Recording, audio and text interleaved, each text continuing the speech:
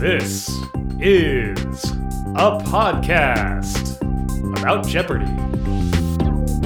Hello and welcome to Potent Potables. I'm Emily. And I'm Kyle. We competed against each other on Jeopardy! Kyle ended up winning 7 games. And we've been chatting about the show ever since. Each week we start with analysis of this week's Jeopardy episodes. Then we move on to a deep dive into a question or category from one of those episodes. And then we wrap it up with a quiz. Before we get into the regular recaps, obviously we have some things going on in our world right now. And Jeopardy has announced that they have suspended tapings for, the foreseeable future. Which, of course, is a bummer, for pretty much everyone. I mean, we know it's the right call, and they should have enough episodes recorded, in the tank to get us to May at least. Yeah, that's what Andy Saunders over at the Jeopardy fan thought. Some point in May. Yeah, so we'll see where we are at that point. Yeah, if we run out of Jeopardy, and if they're not able to finish out the season or they have to take a break, we'll still be here for you. We're not quite sure what we'll do, but there is lots of knowledge in the world to talk about, and there's lots of Jeopardy in the world to talk about.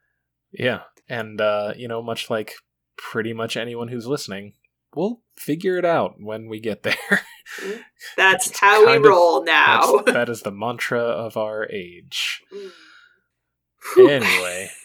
So, we're talking about Monday, March 16 through Friday, March 20 of 2020.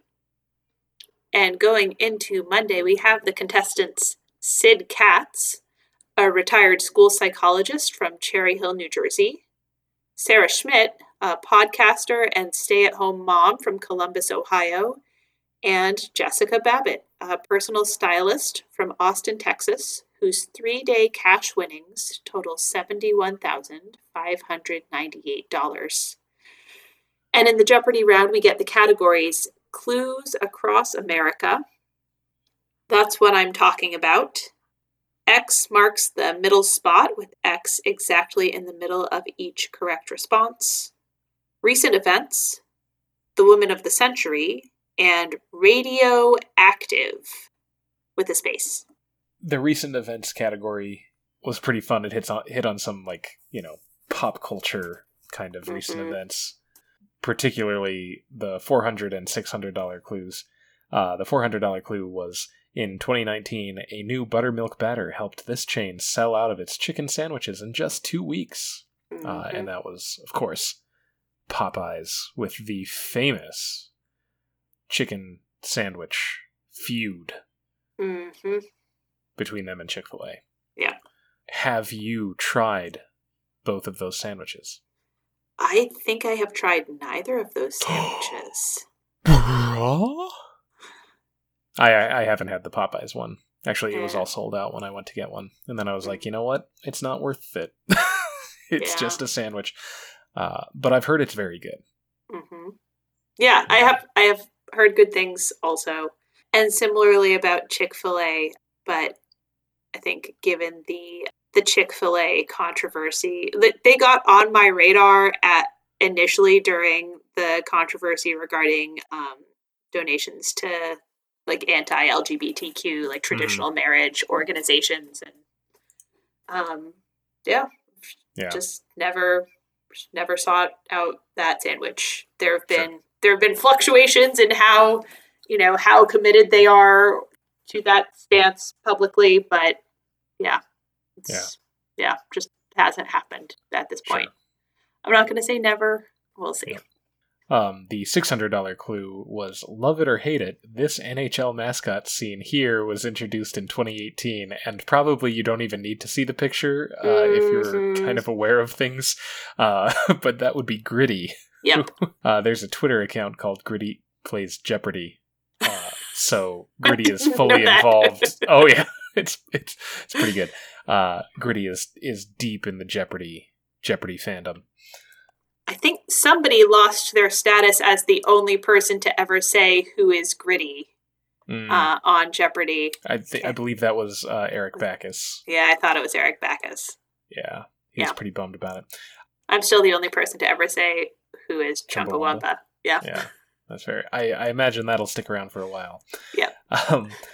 And actually, the $1,000 clue in that same category, Carlos Ghosn, disgraced head of this car company, made a dramatic house arrest break in Japan and fled to Lebanon. That was a part of a Learnedly question recently. Mm-hmm. He's the head of Nissan. And apparently he stowed away on an airplane flight in a guitar case or something like that. I think he had a band come play in his house and then was snuck out of his house arrest inside an instrument case. Yeah. Yes. Yeah. Yeah. And I think you're right also on the flight, but I don't know, just something about when that happened, my husband said, this thing happened and you need to know it for trivia. And, and he described it to me, but then none of the pieces of information I committed to my memory have been the specific thing that was being asked for. So, Whoops. It's crazy. Yeah. It's a great story. It is. And Anyway, we get the Daily Double at pick number 8. It's in the Woman of the Century category. It's the $600 level.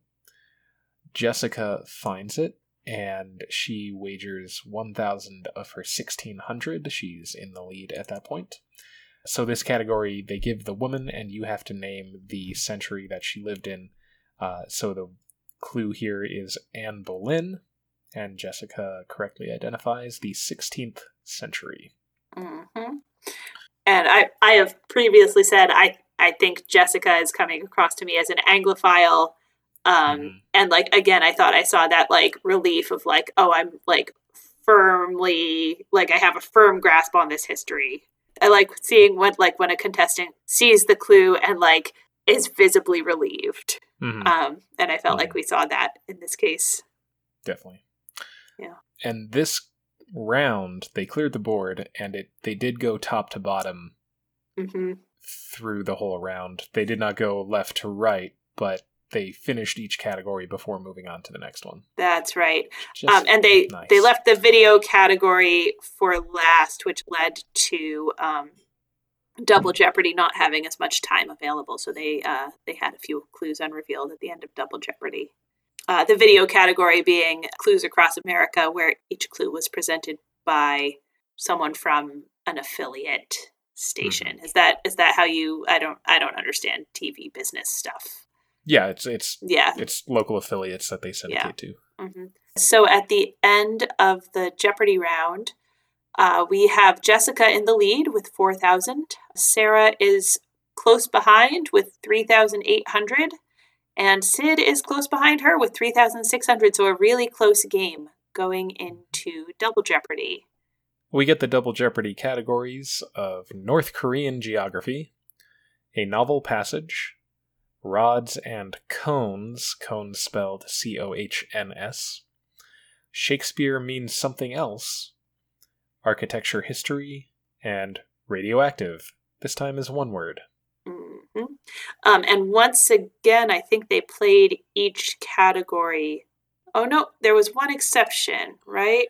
Yes, there is one blemish on this otherwise perfect plan.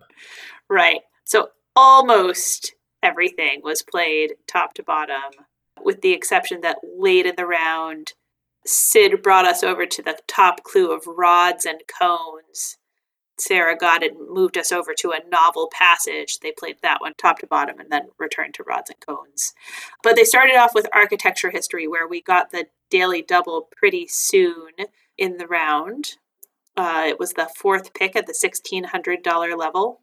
Sid found it and wagered 2,000 of his 5,600. He was in the lead at that point. Jessica had 4,400 and Sarah 3,800. And he got the clue Bernini meant for his design of the colonnades in front of this basilica to represent the encircling arms of the church. And he correctly answered, what is St. Peter's? Mm-hmm. I kind of feel like any time Basilica is mentioned, you just should go with St. Peter's. That's a good guess. Not that there aren't other basilicas, of course, but that's usually the one that's referred to as a basilica. That's right. Sagrada Familia in Barcelona is technically a basilica. We've talked about that. We did, yes. That's the reason that one came to mind. And there are others. Yeah, I think it's basilica just means like a religious building of great significance as designated by the Pope, if I remember correctly. The novel passage category was pretty fun. It gives a passage from a novel, and you have to identify the novel. Mm-hmm. And they got the first 3, but triple stumpers on both the $1,600 and $2,000 clue. The $1,600 was, now Mr. Earnshaw did not understand jokes from his children. He had always been strict and grave with them. And that is from Wuthering Heights. Mm-hmm. And the 2,000 was, Mother died today, or maybe yesterday. I can't be sure. And that is from The Stranger, which I still need to read. Yeah, I haven't read either of those. No, of course I have. Why am I saying that? I read Wuthering Heights. I just didn't like it that much. Really? I actually enjoyed it a lot more than I thought I would. Although by the end I was very tired of the melodramatic angst. Yeah. It felt like kind of a slog to me. Jane Eyre, on the other hand, but for, I guess, the connection being Bronte novels, I enjoyed quite a lot. Haven't read it. I told myself I was gonna go through the Victorians and the Brontes and the Jane Austen, and then I read Wuthering Heights and got done with it, and I was like, okay. Yeah. I'll come back to this later. Yeah. Yeah. Someday I'm gonna read Russian novels. That's my. Oof. I got a lot of them on my. Well, right now they're in boxes because we're moving next week. So when we unpack them, maybe I'll look at them and say yeah, I'll read these. Yeah. Put them back on my shelf for another couple years. Anyway. Oh, we only got one of the Daily Doubles. Yeah. So at the end of the Double Jeopardy round, Sid is in the lead with 18,400. Jessica is trailing with 12,000. Sarah is in third place with 5,400. So not necessarily out of contention, depending on how everybody chooses to wager. For the category movie musicals. And the clue is water pressure issues in Culver City, home to MGM, impacted the filming of an iconic scene in this 1952 movie musical.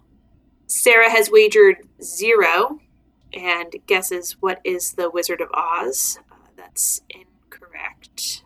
Jessica has wagered everything she has, 12,000, and responds, what is Singin' in the Rain? Sid has a $7,474 wager and also is correct with what is Singin' in the Rain. So he is the champion. Little self-referential clue there.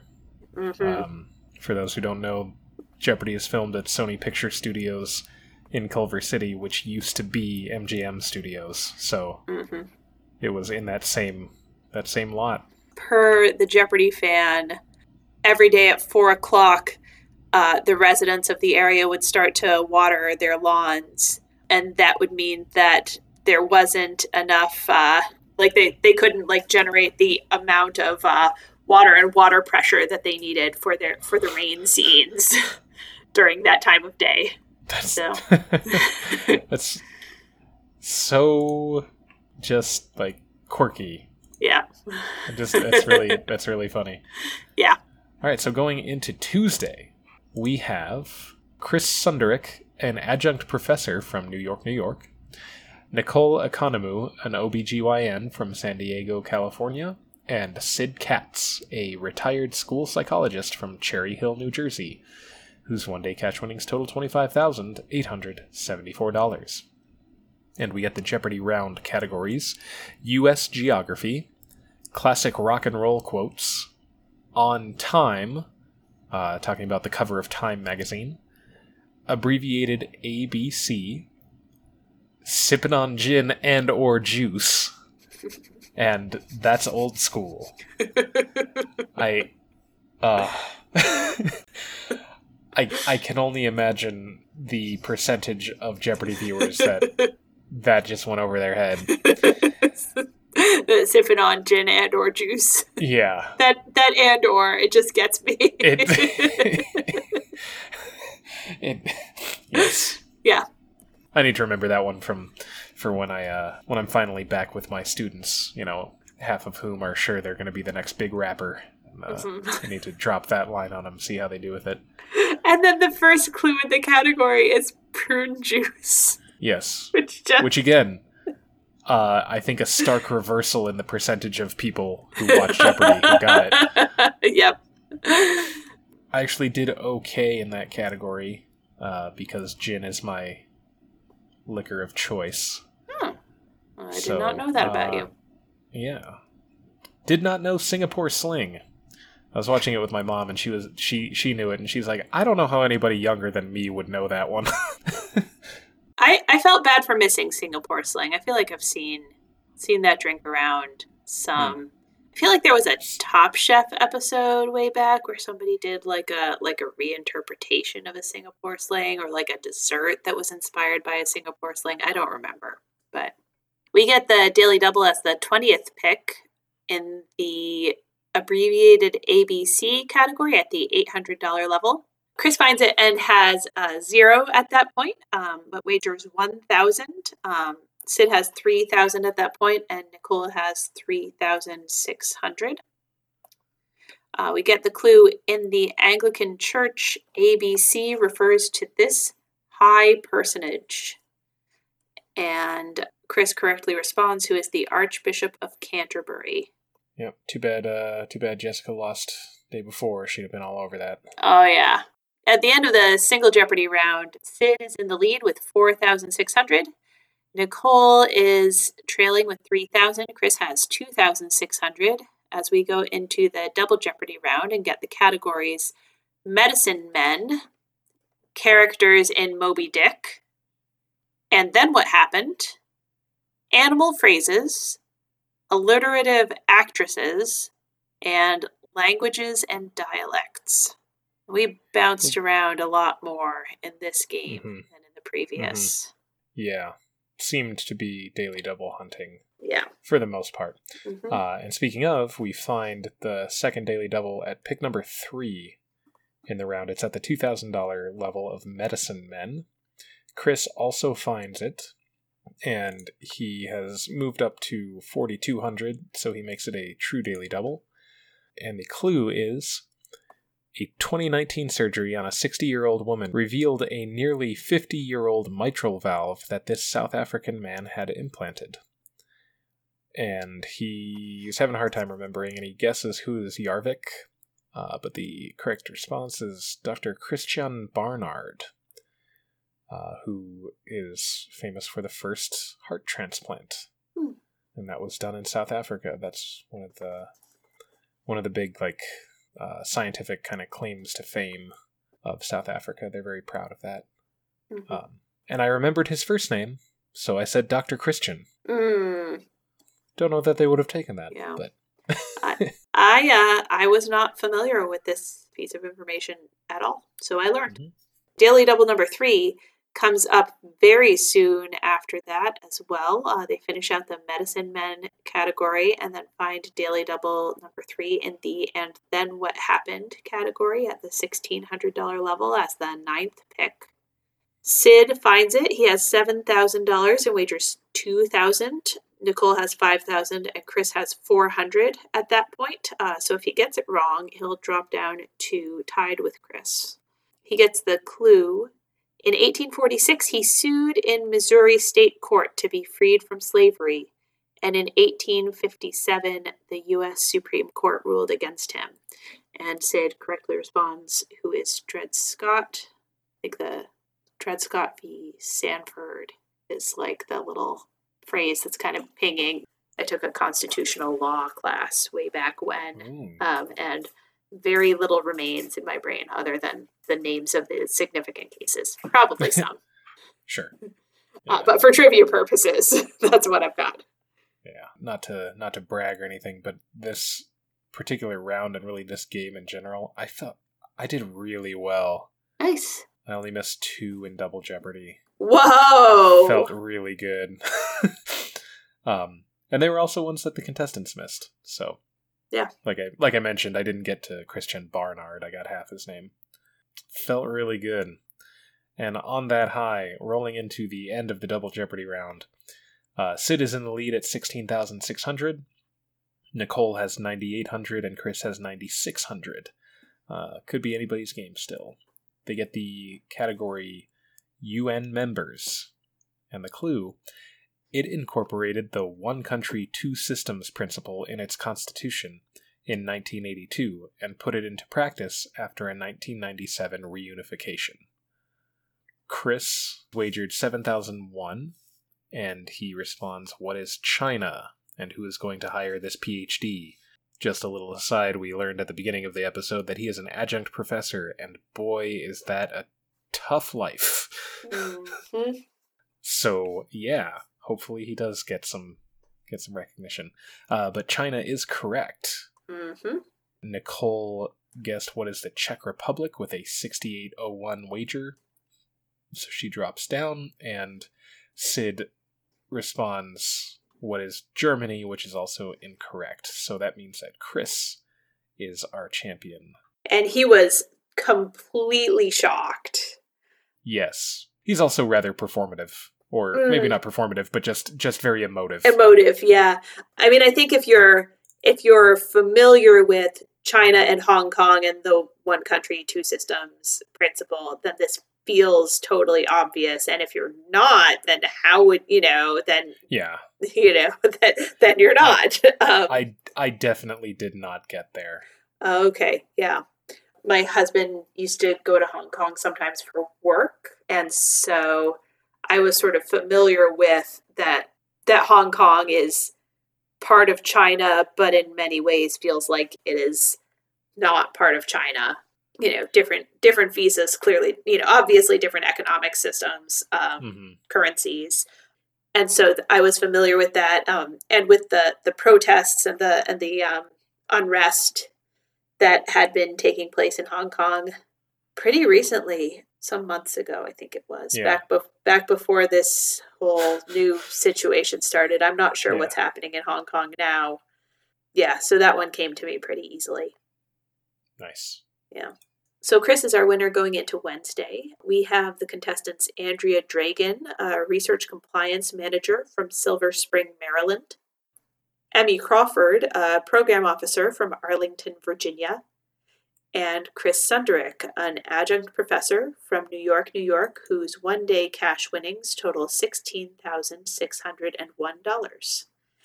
And we get the Jeopardy round categories: biographies and memoirs, 40-something, translated cities, TV stars, stagey dialogue, and the Mandela effect. And Alex notes these will have to do with strong memories turning out to not quite match the facts.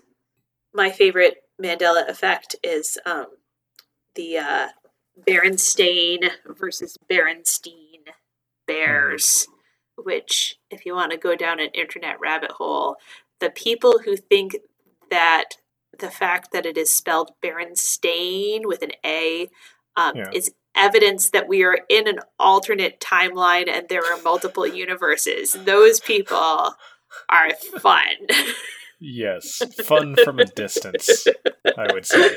Yeah. Mine is a Shazam or whatever it was, like the movie with... Isn't there, like, it's like a movie with Shaq playing a genie or something like that? Yes. That never existed. It blows my mind because I absolutely remember it. Right. But it's not real. Yep. I can never quite remember which thing actually is real, because there's something there's something close enough that people have this false memory. Yeah, I think there was Kazam with Sinbad, right? Uh, No. Hold on. Kazam was with Shaq. Am I thinking? I think I'm it still is. getting it wrong. I think it is Kazam with Shaq is with exists. Shaq. And we're thinking of one with Sinbad. And Shazam with Sinbad is a fabrication. Is not real. Yes. Yeah. Yes. See, I'm even getting the wrong thing wrong. Right. That's how messed or up this is. You have swapped place with your alternate universe doppelganger, which is more likely. Shh. I'll edit that out. Don't let anybody know. Anyway, that has only to do with the category and not with any of the actual clues that we saw in that category. But anyway, I thought the translated cities category was fun. Mm-hmm. Yeah, it's fun to see what it would be in English. I didn't actually know that Las Vegas meant the Meadows. The Meadows. Yeah. But Red Stick, Louisiana, that's Baton Rouge. I got that one. And River of January, Brazil, is Rio de Janeiro. Mm-hmm. And I also got Eat, Germany. That's Essen. Yep. Essen. Yep. Couldn't think of Des Moines fast enough. That's Of the Monks, Iowa. Yeah.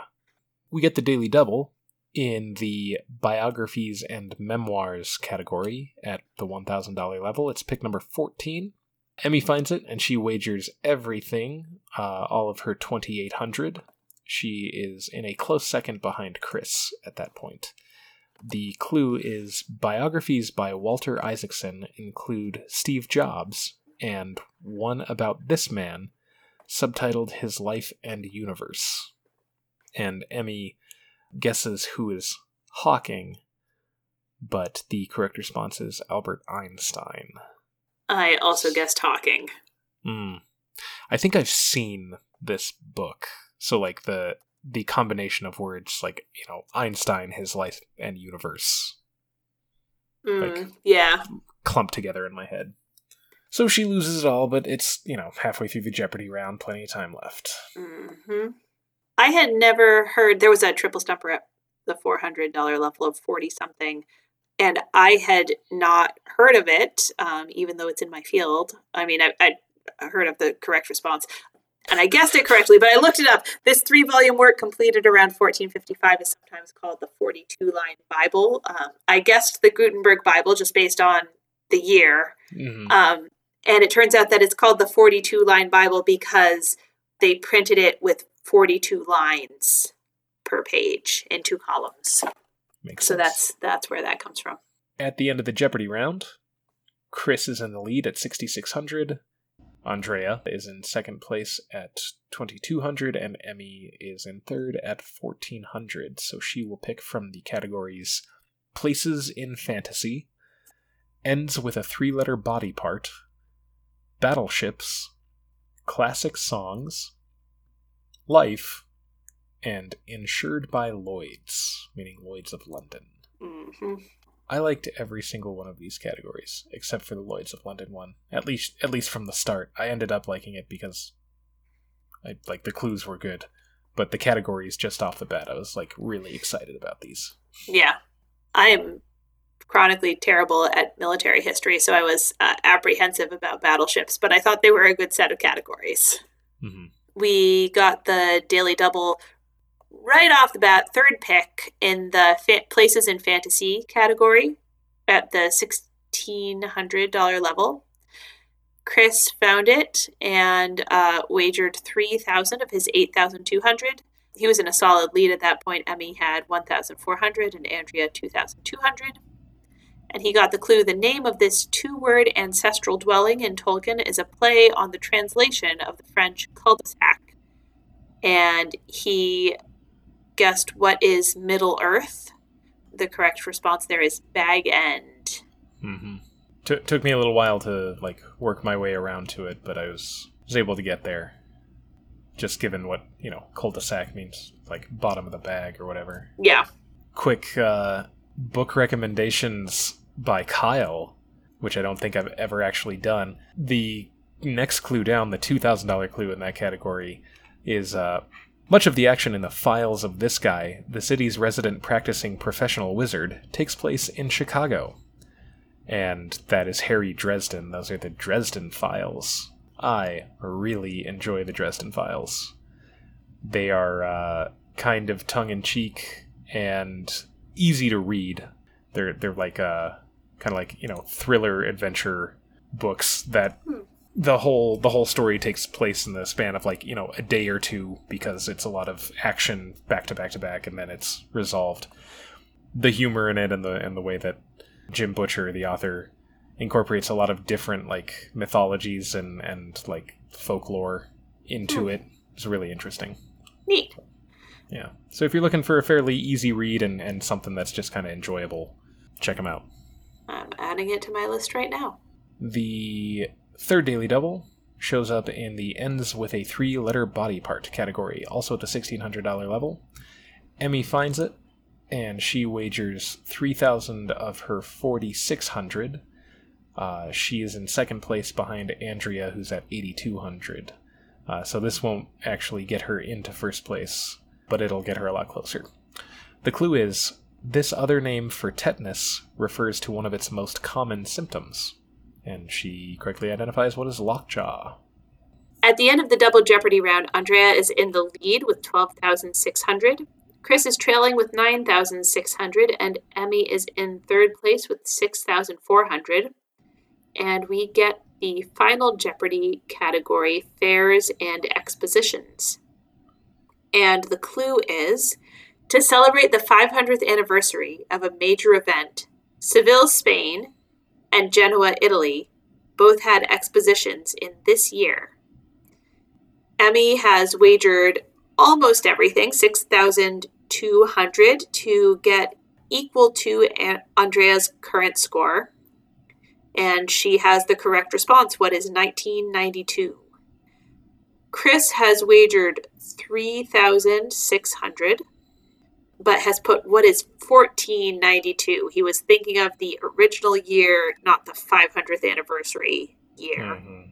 Andrea has wagered $6,601, so a cover bet, and has the correct response, what is 1992. So she will be our champion going into Thursday.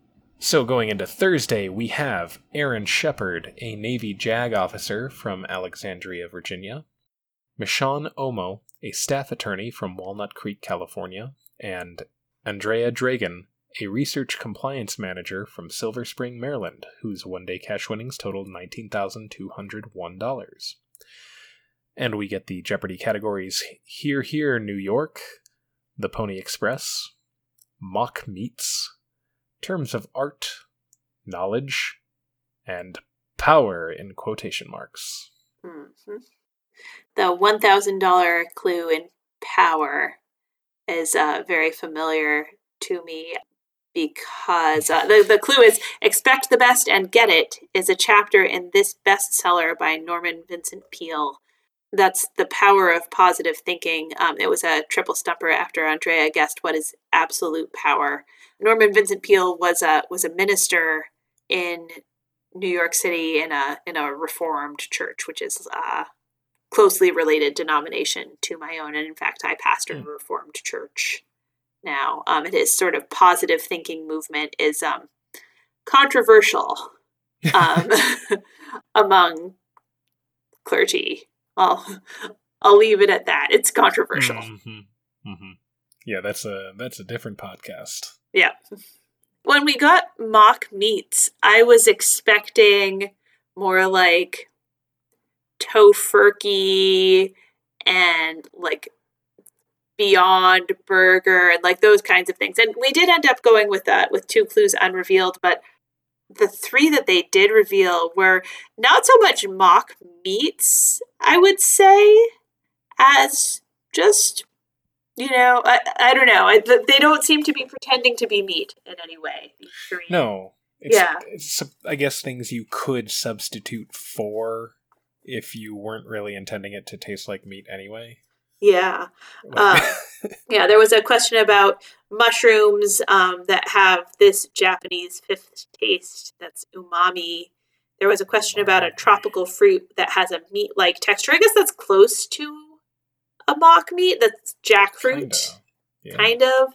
I've heard like pulled jackfruit sandwiches are like similar to barbecue sandwiches in texture. Really? Yeah, that's what I've heard. What would that taste like?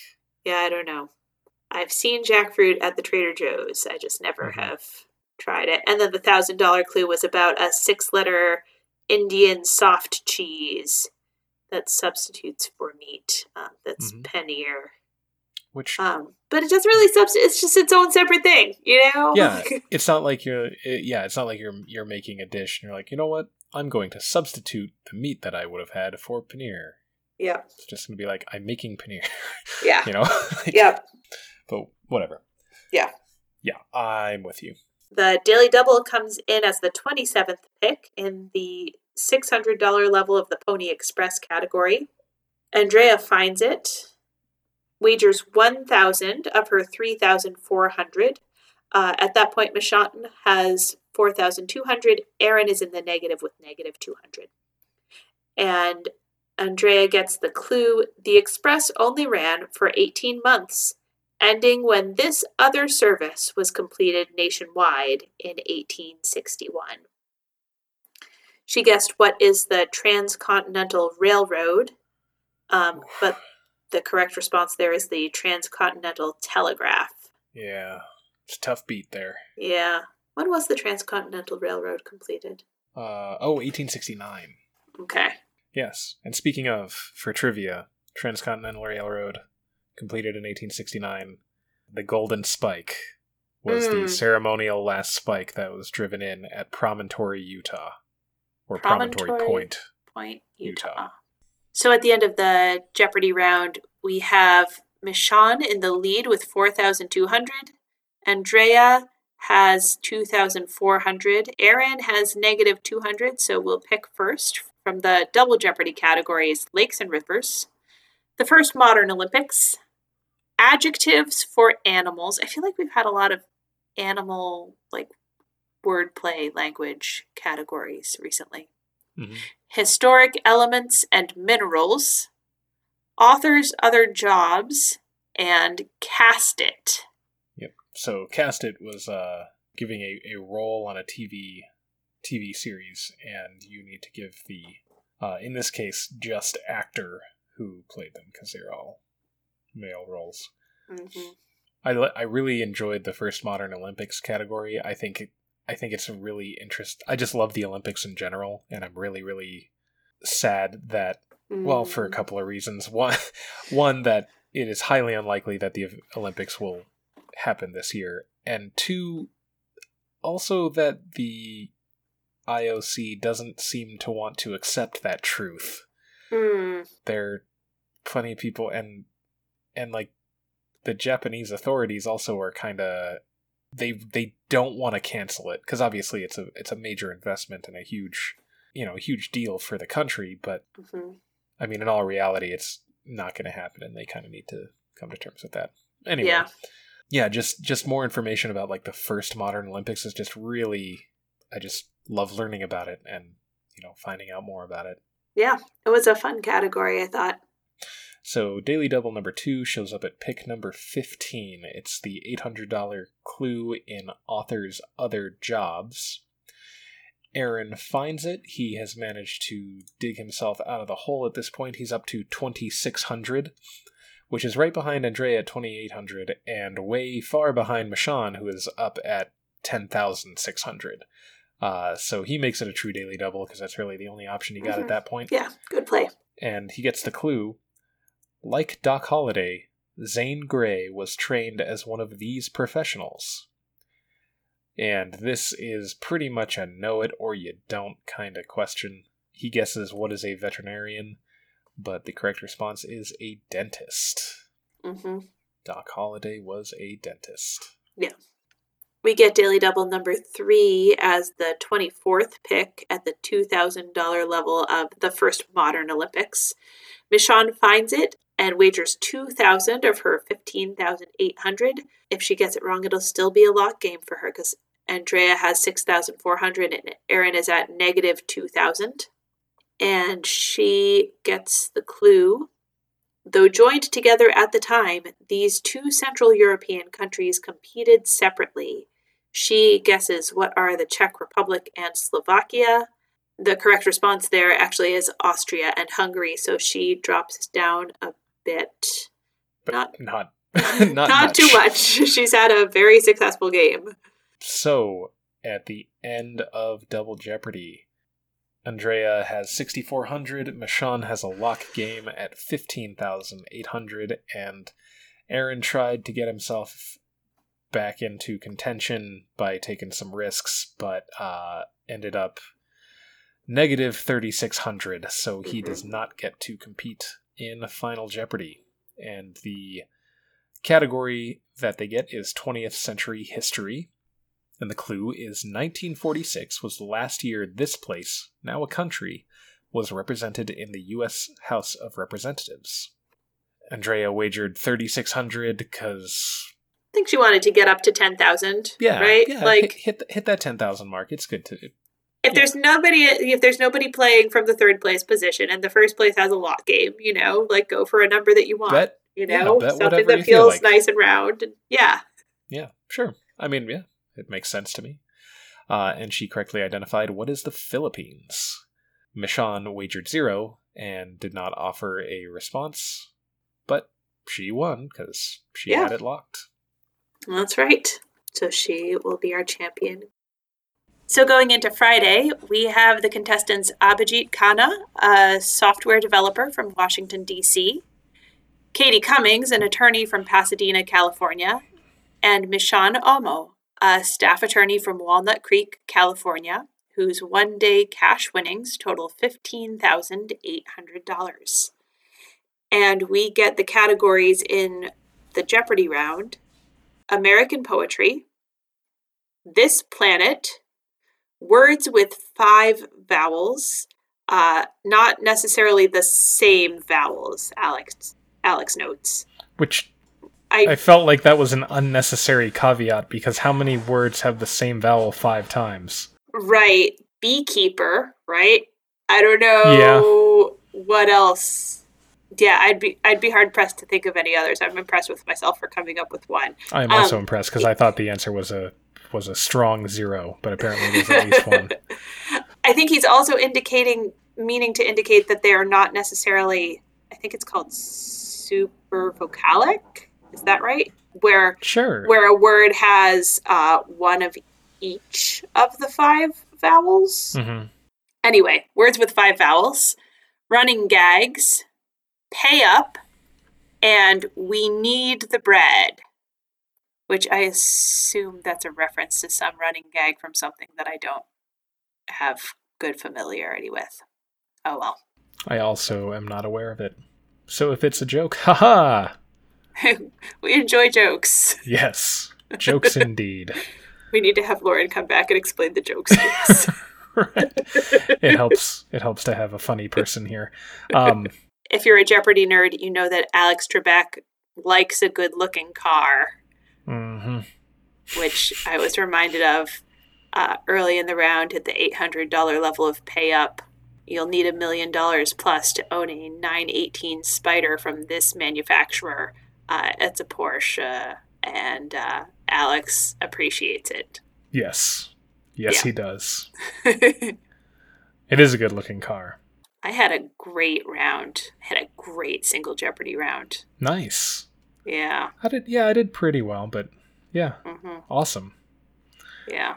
If we recall, I talked about Edgar Allan Poe a little while ago. Mm-hmm. And the $200 clue in American poetry is a poem by Edgar Allan Poe mentioned silver and golden bees, jingling, tinkling, chiming. And that got us talking into, actually a separate clue got us talking about the word tintinnabulation. Right. Which we talked about, and that word simply means like bell sounds.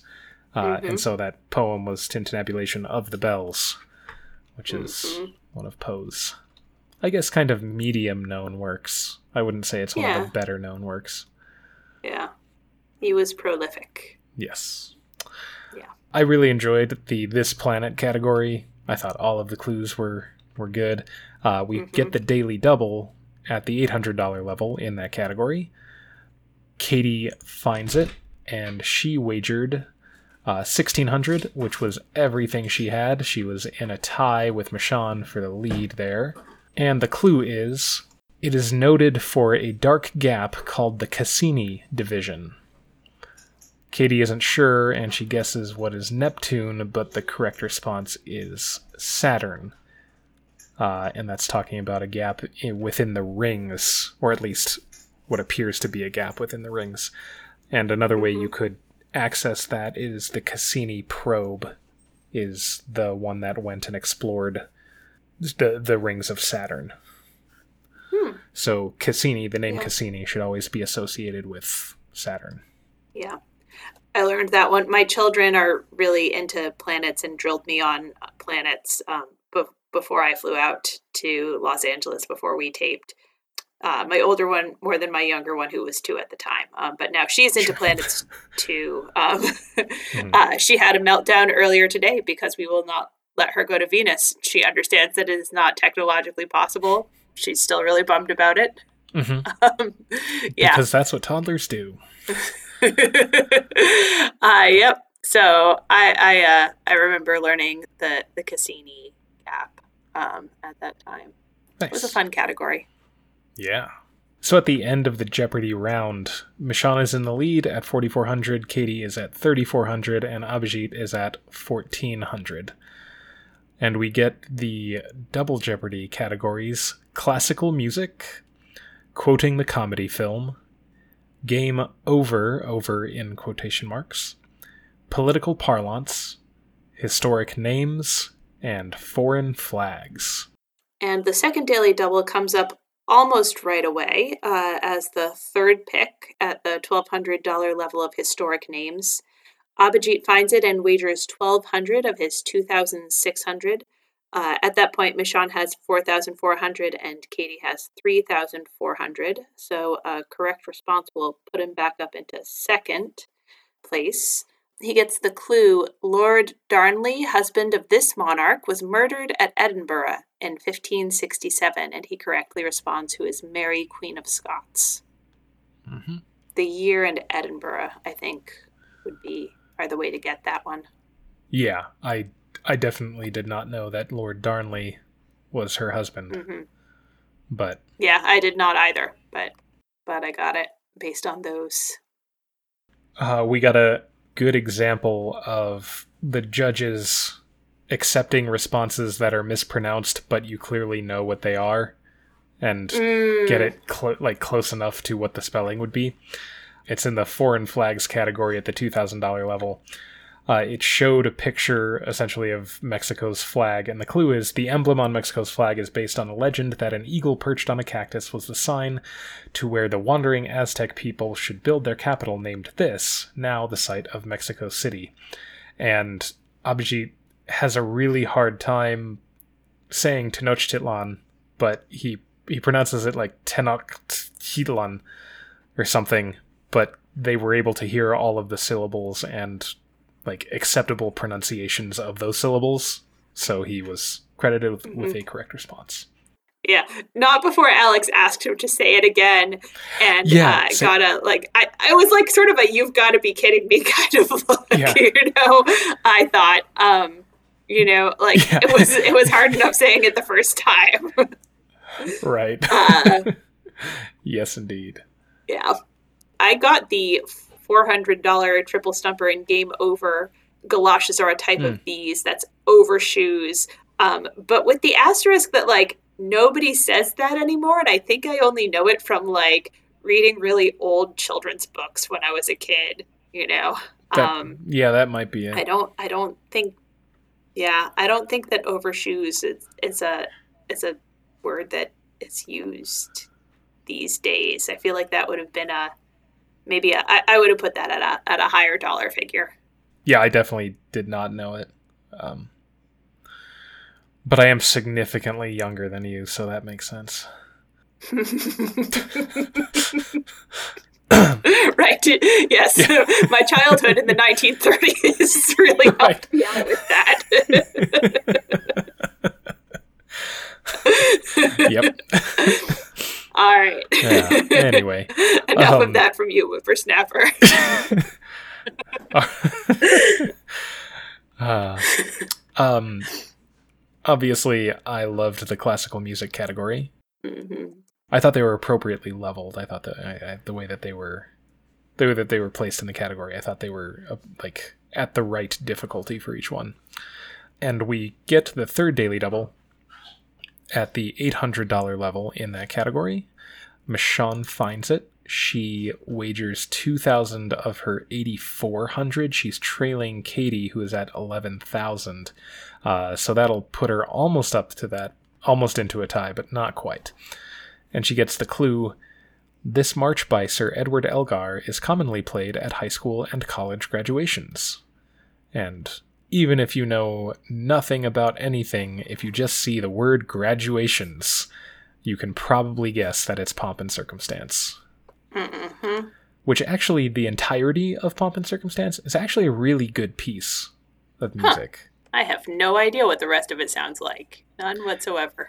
Yeah, there's a lot more to it than just the bum, bum, bum, bum, bum, bum, which is what you always hear repeated over and over at graduations. And so because it has become, so entrenched in that tradition and hearing it repeated, it has lost I think, some of its value as an actual piece of music. I think it's actually a very good piece of music. It's just unfortunate that it has become sort of trite. Yeah. Also, want to quickly talk about her wager there. It seems like Michonne knows classical music at least a little bit, and it's an $800 level clue, and this was at pick number 23, so there's not a lot left on the board. I'd have gone for it there. Yeah. Like, big bet at that point. Because it's the easy, quote-unquote easiest level you're going to find the Daily Double. Yeah. Except for the very rare $400, top row one. But whatever. She gets it right. Yeah. And with a few other good gets in the last few clues of the round, does actually go into final in the lead. But yeah, that would have been a good moment to really make a big move. Yep. So at the end of the Double Jeopardy round, Michonne is in the lead with 14,000. Katie is trailing just slightly with 13,400. Abhijit is in third place, but certainly not out of contention with 11,000. And they get the category Women Authors.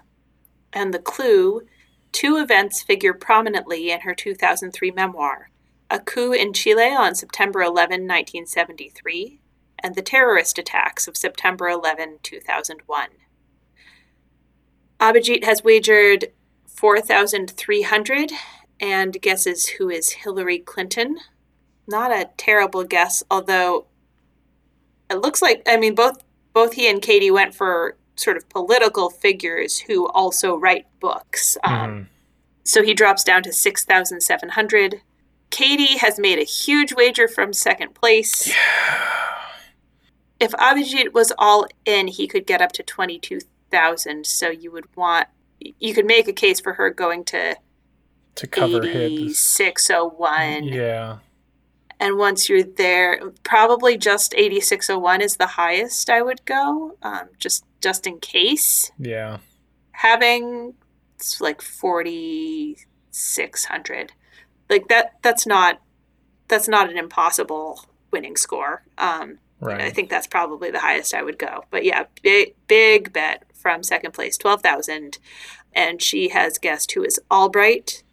Michonne has wagered 7,000 and does not have anything written down. It's who is ? Yeah. So she drops down to just above Abhijit, 7,000 to his 6,700. Katie's landed down at 1,400. And Michonne's is not quite a cover bet. These are either. Strange wagers. Yeah. Just kind of across the board. So much of a good deal of wagering theory is predicated on the idea that everyone also has studied it and knows what the most rational thing to do is, which is not always an assumption you can make. But yeah, these wagers are, I think, maybe based more on comfort level with the category, would be my guess. Yeah. I got this one right. Kyle, did you get this one right? I did. Nice. Good job. Yes, thank you. In fact, when this came up and I read it, I said to my wife, "Who do you think this is?" And she looked at the screen and gave some joke answer that I don't remember. And then I looked at her and she was like, oh, it's Isabel Allende, because she helped me study my flashcards for the tournament. And she was one of the women authors that I made sure to know about. Yeah. I read The House of the Spirits sometime last year. It was pretty good. I would recommend it. This has been Book Recommendations with Emily. Nice. Yeah. Yeah, I think women authors, I was not 100% confident that it was referring to Isabel Allende because I wasn't quite sure. I mean, I'd read The House of the Spirits. I knew she was from Chile. I didn't quite know where September 11th, 2001 would come in for her later in her life. Sure. But also, I mean, now that I'm thinking about it, really, how many authors from Chile are Jeopardy contestants expected to know? Right. And also, particularly with the coup, because she was the, niece, sort of Salvador Allende, who was deposed by Pinochet. Yes. So Michonne is our winner champion. She'll be back on Monday as a 2-day champion with $22,800. And we'll get to see her try again. Yeah, and I am absolutely not throwing shade, but we'll see if she offers an answer in Final Jeopardy on Monday, because neither day has she offered an actual response. That's true. And she still won, so, good on her. Yeah, you can't argue with winning. That's right. All right, so this is a great opportunity for us to plug our Patreon while we still probably, hopefully, have listeners who don't turn it off before the end of the episode.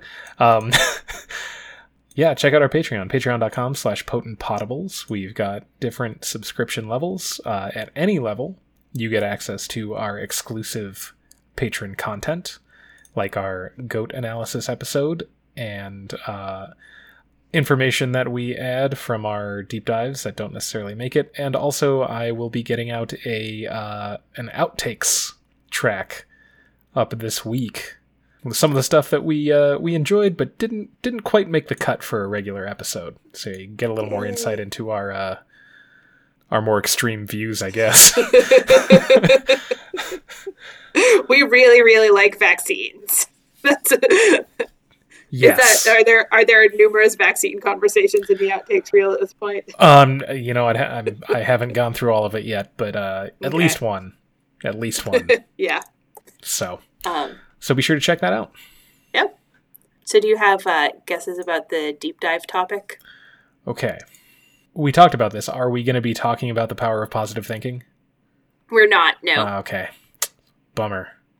What about this is another triple stumper, the affair of the diamond necklace? No. Ooh.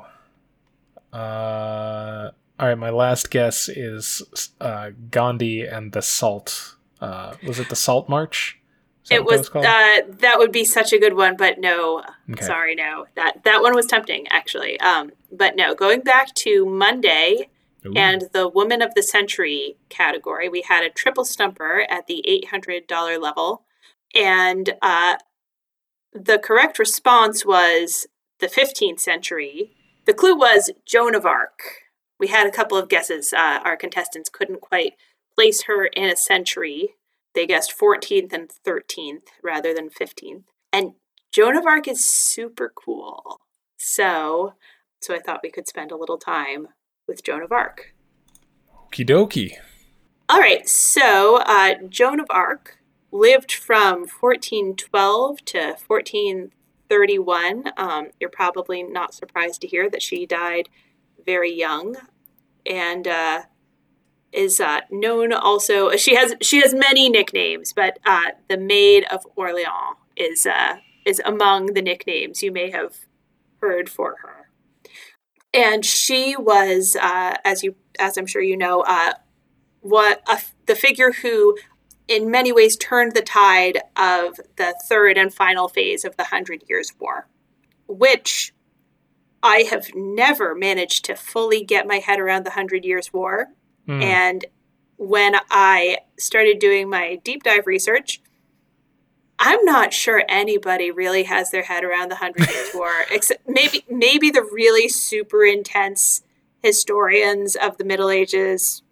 But yeah, so the Hundred Years' War was in fact actually 116 years, running from 1337 to 1453, and was this very thorny, complicated conflict between England and France over the throne of France, and who was the rightful successor to it, in a situation where there were people who had English and French titles, or they were had a French title but lived in England. And in one case, it all got started when the King of England also was like a lord who owed fealty to the King of France, and that made things very complicated. Plus, everybody was like, everyone in the royal families was like strangely intermarried, like lots of stuff going on there with cousins and whatnot. And so the lines of succession got complicated, and then everybody wanted to rule France, and then they fought for 116 years. Historians are going to hate me for that summary. Sorry, guys. So the 100 Years' War had 3 phases. You can't actually fight for 116 years like a war, because wars are expensive, and they also had the bubonic plague to deal with. So the 100 Years' War ran sort of on and off over 116 years in 3 phases. The first one was the Edwardian phase. The Caroline phase was the second. Joan of Arc comes up in the third and final phase, the Lancastrian phase. It's a war between England and France, but at this point, the French have split into 2 factions. There is the north of France is predominantly controlled by the Armagnac, also known as the Orleanist faction. They are arguably like the most technically legitimate. The Dauphin is their guy. And then we have the Burgundian faction, predominantly in southern France. And that split happened around a feud between the Duke of Burgundy, known as John the Fearless, and Louis of Valois, the Duke of Orleans, who was the brother of King Charles VI of France, who went mad, and these 2 dukes were kind of vying for power in this power vacuum. So we've got those 2 factions in France. And then we have Henry V is King of England, trying to gain control of France. And England keeps launching these kind of scorched earth campaigns, and the Burgundian faction ends up allying with the English. And during the early part of this Lancastrian phase of the 100 Years' War, the English are pretty successful in gaining control of large parts of France. The Battle of Agincourt in 1415 is the main sort of battle you should know from that little section of history. I'm sure that's familiar to you. Yes. English longbows. Yes, that is correct. English longbows make all the difference in that. And in 1420, we still don't have Joan of Arc on the scene. She's 8 at this point. The Treaty of Troyes is signed, which gives the French King Charles VI's daughter, Catherine of Valois, to England's King Henry V in marriage. So the French king is going to marry his daughter to the King of England, and then he agrees that when he dies, his daughter and King Henry V, because of that union, King Henry V will become like king regent in I think you just call it regent in France, and his descendants through his daughter will be heir to the French throne. So this is the treaty that's supposed to bring this war to a close. Problem: he has a son, Dauphin Charles VII, who is disinherited in this process, trying to resolve this conflict. Right. So this is the context into which Joan of Arc is born, and then to make things more complicated, King Henry V of England and King Charles VI of France die within a month of each other in 1422. And so nominally, the King of France is King Henry VI of England, who is not yet a year old. Ah. Yeah. And his uncle, John of Lancaster, King Henry V's brother, is serving as regent. So that is your mini background on the 100 Years' War. I'm not confident that I did it very well, but there we go. So into all of this, Joan is born. She is the daughter of Jacques d'Arc and his wife Isabel, born January 6th or thereabouts. Doesn't really know, in 1412. I'm not quite sure how historians came up with January 6th, but it came from a big Joan of Arc archival website. She grows up in a farming family in the village of Domremy in eastern France. Her particular village is loyal to the French crown, supports the claim of Dauphin, but they are in a predominantly Burgundian area. So they're this little loyalist island. Her family owned some land and some livestock. They were, financially comfortable. Joan was illiterate. Girls were not customarily taught to read. She was taught, how to keep a farmhouse. That was the expectation, and that was her upbringing. And they were a very religiously observant family. Around the age of 12 or 13, Joan began to hear voices and to see visions, which instructed her that she was to drive out the English and bring the Dauphin to Rheims for his consecration. But not quite yet. Their voices were really specific with her. And she came to identify these voices as Saint Michael, Saint Catherine, and Saint Margaret. And her visions were often accompanied by bright light.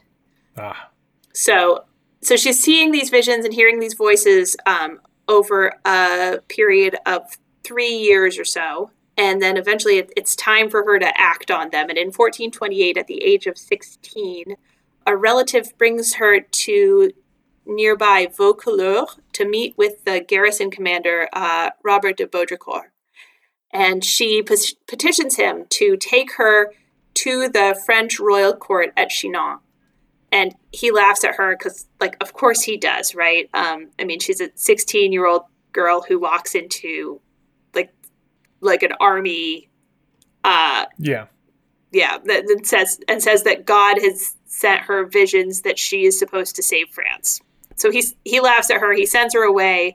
A few months later, early in 1429, she returns and tries again, and she manages to get 2 soldiers on her side. She's this.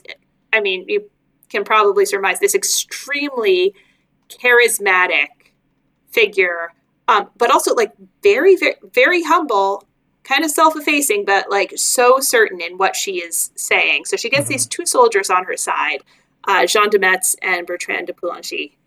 And these 2 help her, again, to get an audience and to be taken more seriously.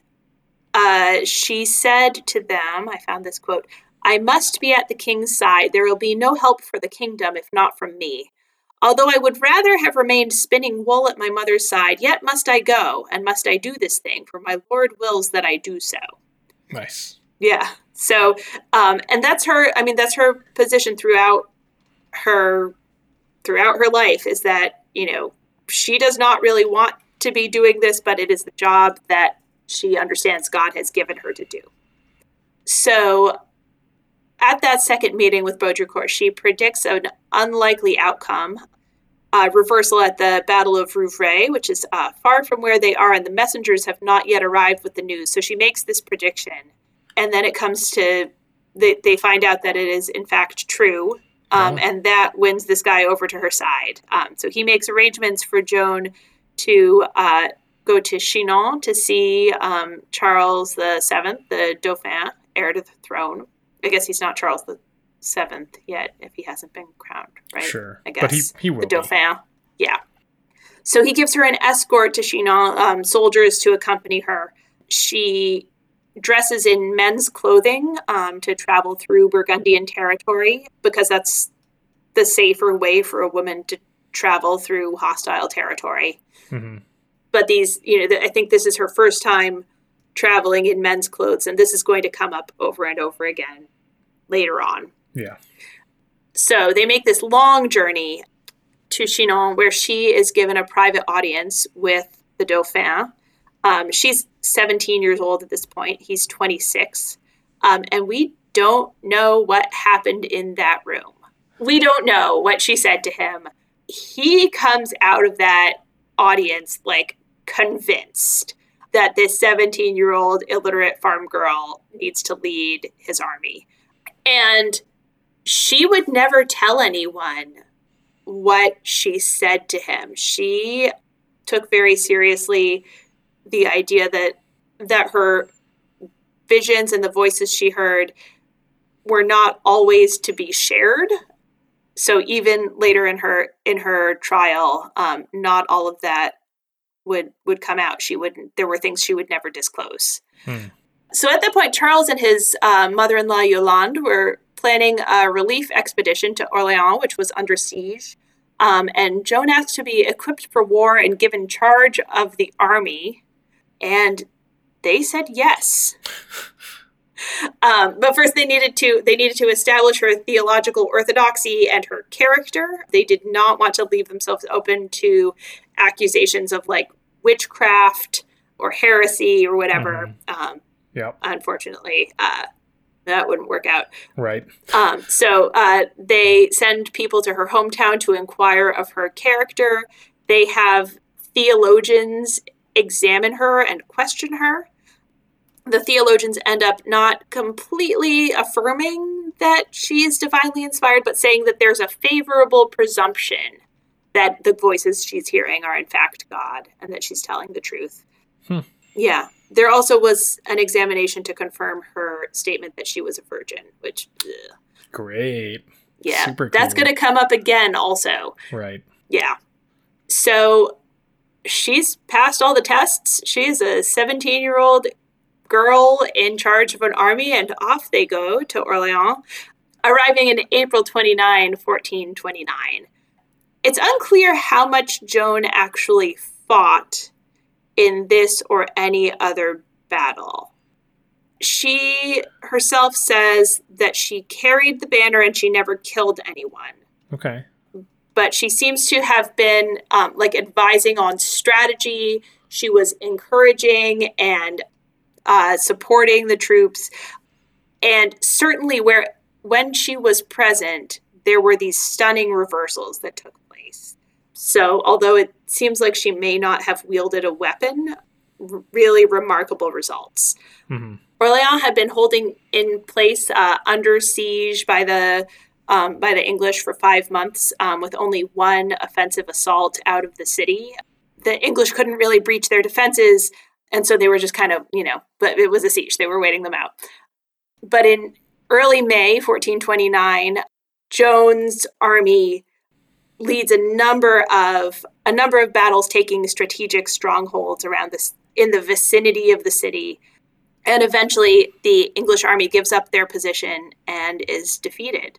In the course of one of these battles, Joan was shot with an arrow which penetrated the gap of the armor between her neck and her shoulder. Oof. And seems to have stayed on the battlefield with the arrow in, and then I'm not quite sure how they got it out, but then went back to the battlefield. So she's pretty much a badass. Yeah. It's like Teddy Roosevelt getting shot in the middle of a speech. Yes. Yeah. So she got shot, stayed out there, and having retaken Orléans, she has cleared a major obstacle between Chinon and Reims, which is the traditional place where kings are crowned. Her voices have told her that she is to break the siege of Orléans and have the Dauphin crowned as king. So on they go to Reims, with Joan leading the army and winning some more minor battles along the way. And they arrive there, and on July 17, 1429, the Dauphin is crowned King Charles VII of France, fulfilling Joan's visions.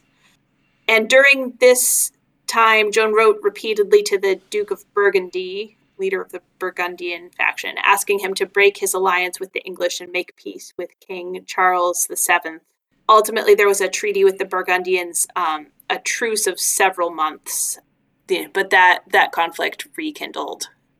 In September of 1429, Joan led an attempt to retake Paris from the English. She was wounded by a crossbow bolt to the thigh, and the first day ended in retreat. And despite Joan's optimism, King Charles considered it a defeat and ordered the army to withdraw. She also led the army in attempting a siege of Le Charité-sur-Loire, but ran out of supplies. And it's important to note that in this time after King Charles VII is crowned, maybe it's only important to note to me because I'm a minister, Joan was not hearing her voices. She'd been given this divine mission of breaking the siege of Orléans and having the Dauphin crowned in Reims. And that was it. Her mission was fulfilled, but she kept fighting.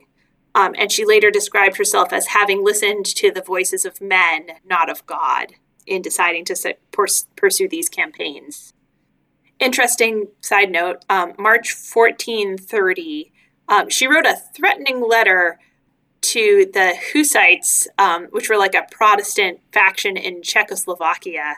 Mm-hmm. If you've ever seen the name Jan Hus, Janhus, those guys, she did not like their heresy, and threatened to lead a crusading army against them for, because nothing ended up coming of that, but sure. So in 1430, the Duke of Burgundy began a campaign against the city of Compiègne, and Joan and her army went to its aid. But there they were overpowered, surrounded, and Joan was pulled from her horse and captured by the Burgundian faction. They imprisoned her for 4 months. I think there was some possibility that they would ransom her back to the Armagnac faction, but ultimately she was transferred to the English in exchange for 10,000 livres. And so this is where the story of her trial starts. She was transported to Rouen, which was the English stronghold in France, to be tried for heresy. So they had a tribunal made up of French clergy, Pierre Cauchon serving as the judge. And tribunal members later admitted that the English ordered them to convict Joan on whatever they could get her for. So there were 3 phases of this kind of heresy trial. The first is kind of this preliminary phase. They sent a man to her hometown of Domremy to inquire about her character. She was also examined as to her virginity again. The report that they got back from her hometown, the man who conducted it, Nicolas Bailly, said that he had found nothing concerning Joan that he would not have liked to find about his own sister. Oh. Yeah. So to this, that the head judge, Pierre Cauchon, tells him that he is a traitor and a bad man and refuses to pay him because he couldn't dig up any dirt. Ordinarily, female prisoners being tried for heresy would have been guarded by nuns, but Joan was not afforded that, and instead she was placed in a men's prison with male guards. There she continued to wear men's clothes, which she secured with cords to make them more secure, to protect herself against the threat of rape.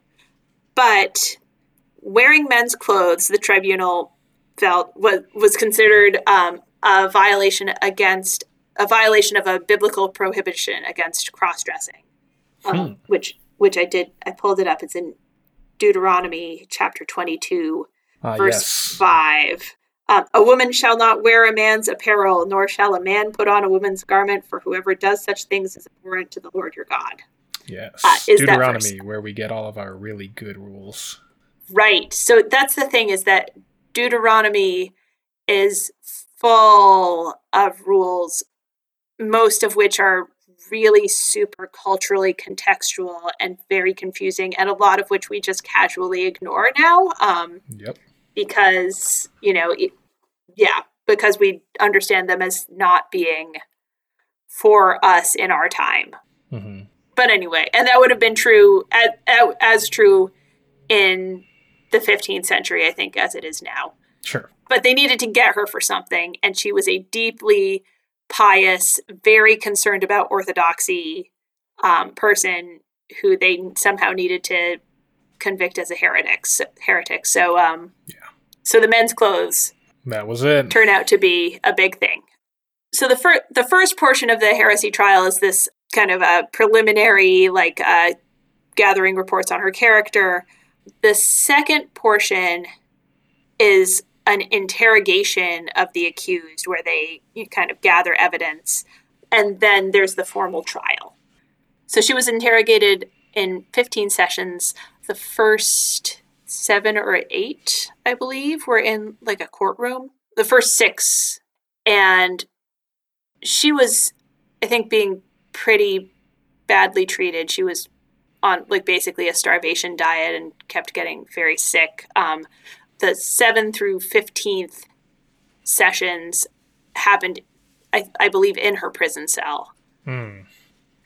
And in each of these 15 sessions, and we have pretty thorough records of these, because they were keeping records of the heresy trial, and I'll get to how those were how those came to us in a minute.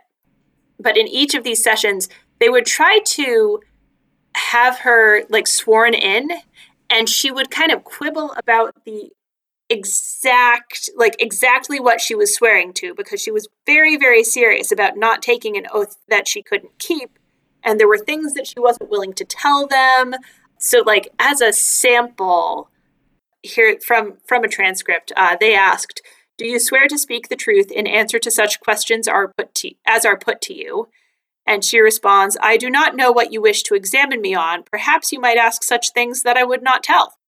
And they respond, "Will you swear to speak the truth upon those things which are asked you concerning the faith which you know?" And she responds, "Concerning my father and my mother and what I have done since I took the road to France, I will gladly swear to tell the truth. But concerning my revelations from God, these I have never told or revealed to anyone, save only to Charles my king, and I will not reveal them to save my head." There you go. Yeah, so there you go. Yeah, so just about every session starts with them going back and forth. They want her to take an oath, and she, she really feels that she has a higher allegiance to the king and to God. She requested access to religious sacraments and was denied. She really wanted to go to confession.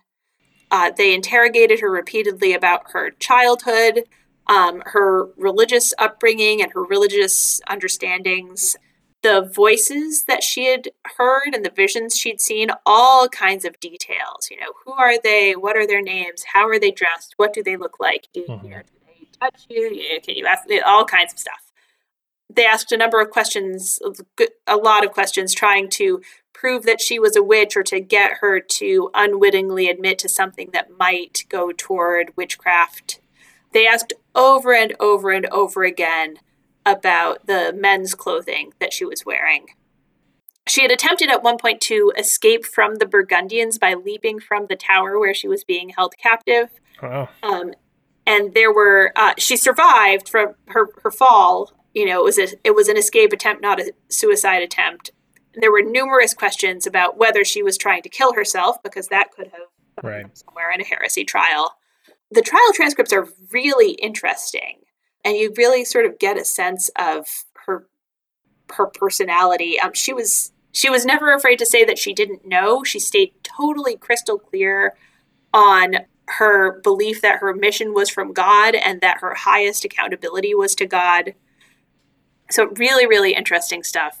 After a while, after these 15 sessions, they've collected what they're going to be able to collect. They try her for heresy.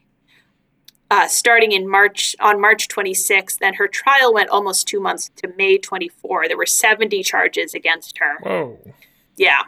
On May 24, she is taken to a scaffold, and she's told that she will be burned at the stake if she doesn't immediately sign a document. Remember, she can't read. Immediately sign a document renouncing her visions and agreeing to stop wearing men's clothing. A document of abjuration, which she does in fact sign. Oh. Yeah. I mean, she's standing out there we can burn you to death here, or you can sign this thing saying you won't But I mean, yeah, renouncing her visions, I think, must have really tormented her. Yeah. But she continues to be held in captivity, and on May 28th, they're able to find that she is a relapsed heretic, and they do that because they've tricked her into wearing men's clothing. She has agreed on May 24th to wear the women's clothing, but the guards take away her women's clothing. They leave her nothing but men's clothes. And eventually she needs to leave her cell. She puts the men's clothes on, and there you are. She promised not to wear men's clothing, and there she is wearing men's clothing again. She's a heretic. Mm-hmm. So at that point, she is sentenced to death. She is burned at the stake. A guard had slipped her a wooden cross, which she slipped into her dress close to her heart and kept it with her through those last moments. And someone in the crowd held up a crucifix for her to look at. But she was burned at the stake, and then they showed her body to the crowd so that nobody could say that she, miraculously somehow survived. Mm-hmm. I think there was a lot of worry about, sort of that she had become this kind of popular figure that, who gave people hope, and the English did not want them to have hope. Right. Yeah. So then they took her body and burned it again. Oof. And then they burned the ashes again, and then they threw them in the river. Ugh. Yeah. So Joan of Arc died May 30th, 1431.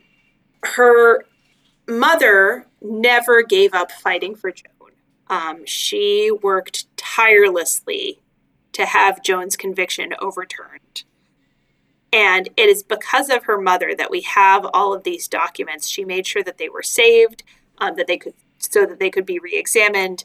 And after fighting for this for 24 years, in 1455, Pope Calixtus III appoints 3 French clergy to reopen the investigation, look at all of these documents, and reassess. And on July 7 of 1456, Joan of Arc is declared innocent of heresy. Nice. And she continues to be just like this phenomenally popular figure. Eventually, she was canonized. That didn't happen until 1920. It was Pope Benedict XV who canonized her as a saint. Nice. Yeah. She's really sort of captured our imagination as a culture. And there are more, there's more like art and literature about Joan of Arc than I could ever touch on. My husband said, "Oh, you should mention the statue that used to be by our apartment." But there's statues of her everywhere. I have no idea why there was a statue of Joan of Arc near my Upper West Side Manhattan apartment, but there she was. She's all over the place. Mark Twain was sort of obsessed with her and wrote a novelization, wrote a novel based on her called Personal Recollections of Joan of Arc. George Bernard Shaw, his play Saint Joan is another kind of touchstone. And of course, she is a character in Shakespeare's Henry VI, Part 1. No surprise there. There are numerous operas based on her life, one by Verdi and one by Tchaikovsky. Those were the sort of the most famous names that I saw, but zillions of operas. Many, many, many films. One big standout there's a 1928 French silent film called The Passion of Joan of Arc. If you remember the 90s television show Joan of Arcadia, it's a lighter, sort of inspired by Joan of Arc kind of thing. I would argue that my all-time favorite show, Buffy the Vampire Slayer, in many ways draws on her legacy, as does, pretty much any sort of story of an unlikely young girl who happens to be the chosen one to save the world. Right. Yep. That is a story that we hear over and over again, and that Joan of Arc really lived. So that's Joan of Arc. There's probably a lot more to say there, but she was amazing, and the trial transcripts are fascinating. So if anybody's bored during this whole quarantine thing, go check those out. Yeah, and I assume they're freely available. They are freely available. Yes. Yeah. Nice. I'll put some links on the Patreon and our social media too. Sweet. Wow. I knew very little about her. I knew 100 Years of War, knew she was burned at the stake as a heretic, and she's the Maid of Orleans. Or Orleans. That's basically it. So, yeah, this is awesome. Yeah. Thanks. Yeah, the military stuff is not my comfort zone, but I tried to get my head around it for Joan. For Joan. Yeah. For Joan. Yeah. I don't know. I think she's awesome. All right. You ready for a quiz? Yeah. Okay. So this is a quiz on Saint, Joan, and Arc. Those 3 words are coming up. I don't think I managed to get a whole lot of crossover. I think it's, each question touches on one of those. All right. Question 1. Hollywood rivals Joan Crawford and Bette Davis co-starred in what 1962 psychological horror thriller in which an aging failed child star torments and tortures her paraplegic sister? Ooh. This is something that I have learned before for trivia and have subsequently forgotten. I do not know. So this is Whatever Happened to Baby Jane. Yes. It's a great film. And Joan Crawford and Bette Davis hated each other and brought it all to the set. Yeah. So that's I think it's held up. It's really held up over the years. It's worth watching. Mm-hmm. All right. Question 2. Kanye West and Kim Kardashian West have 4 children. Saint West is their second child. For 5 points each, name any 2 of the other 3. I know one is North. Mm-hmm. And I truly don't know, so I'll just go with South. That's not a bad guess. Chicago is their 3rd child, and Psalm is their 4th. Yeah, definitely was not going to get there. Yeah. Yeah. All right, so 5 points on question 2. Okay. All right, question 3. We're heading into math here, sort of. A degree is an angular measure equal to 1/360th of a full rotation. What unit of angular measurement is equal to 1/3600th of a degree? 1/3600th of a degree. Mm-hmm. Oh, is that a second? I think I'm going to give it to you. It's an arc second. Arc second. Yeah. Yeah. 60 arc minutes to a degree and 60 arc seconds to an arc minute. Yeah. All right. So you're at 15. Question 4. This is a literature question.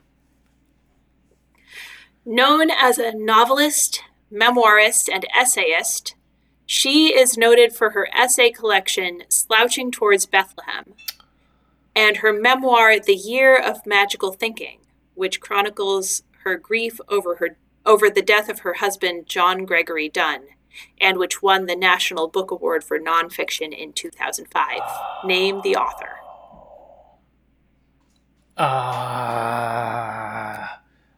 I'm not going to pull her name. I know this is going to bug me until you say it, which will be like 10 seconds. So right, I'm trying to give you a couple more seconds in case it comes to you. But yeah. No, all I have is a joke answer of Joan Calamezzo. Yeah, it's Joan Didion. Didion. One of the many, many books that I intend to read, Slouching Toward Bethlehem. I read The Year of Magical Thinking, which was... it's a fast read. And yeah, this was good. Yeah. Okay. I haven't read Slouching Towards Bethlehem yet. So ST is the abbreviation for saint, of course, but in street abbreviations, it is the abbreviation for street. BLVD for boulevard, AVE for avenue. What does ARC stand for as a street abbreviation? ARC.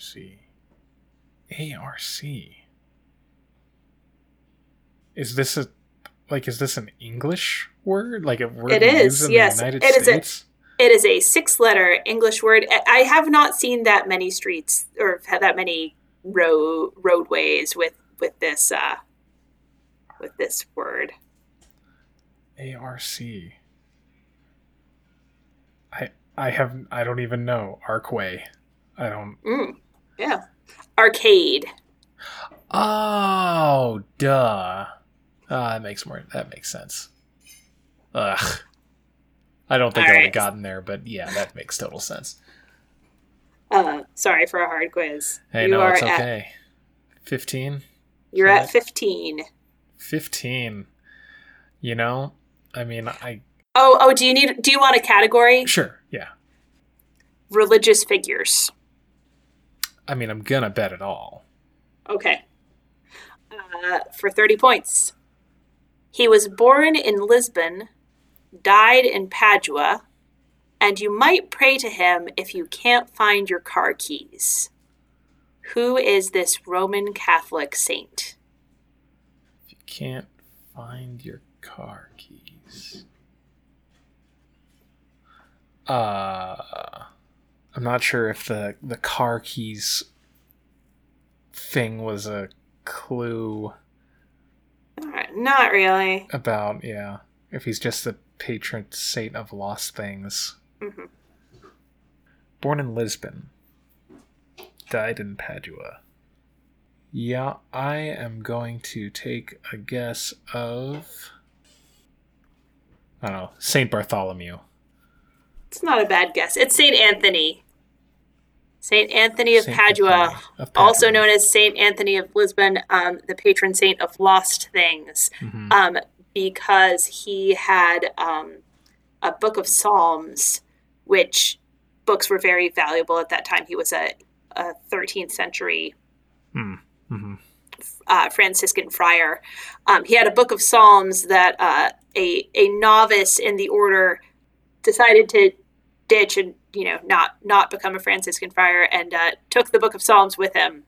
And Saint Anthony prayed, and this person had a change of heart, came back and brought the book of Psalms back. And so Saint Anthony became the patron saint of lost things. There we go. Yeah. All right. I'm sorry for my hard quiz. It's all right. I take a blank. I knew at one time that St. Anthony was the saint of lost things. Yeah. I should have remembered whatever happened to Baby Jane. And honestly, Arcade should have been. And I had a sense you'd at least heard of Joan Didion. Yeah. I hate writing a quiz where people are like, literally never heard of that. No idea. No, yeah, no, I definitely have. I just haven't read anything yet by her. Yeah. So. Yeah. Well, nice work anyway. Thanks. It's all right. All right. Well, hopefully some of our listeners got some of those. Maybe we've got some Joan Didion fans out there, or whatever happened to Baby Jane fans. In any case, thank you so much, listeners, for spending your time with us. It's a delight to talk Jeopardy and share it with you. Yes, it is. So you can help us out by subscribing and reviewing on whatever platform you use to get our podcast. And like we talked about earlier, you can check out our Patreon if you are able to slide a little financial support our way. Mm-hmm. And of course, you can always tell your friends. In this time of kind of being on your own, podcasts, at least for me, are extremely valuable. Yep. So they're all home to watch Jeopardy now too. Exactly. So share with your friends. Get them on here. Yep. You can find us on social media. We're on Facebook at Potent Potables. We're on Twitter at Potent Potables1. Our website is potentpod.com, and you can email us at potentpotablescast@gmail.com. So we'll be coming back to you next week with another week of Jeopardy. So until next time, may your minds be quick and your buzzers be quicker.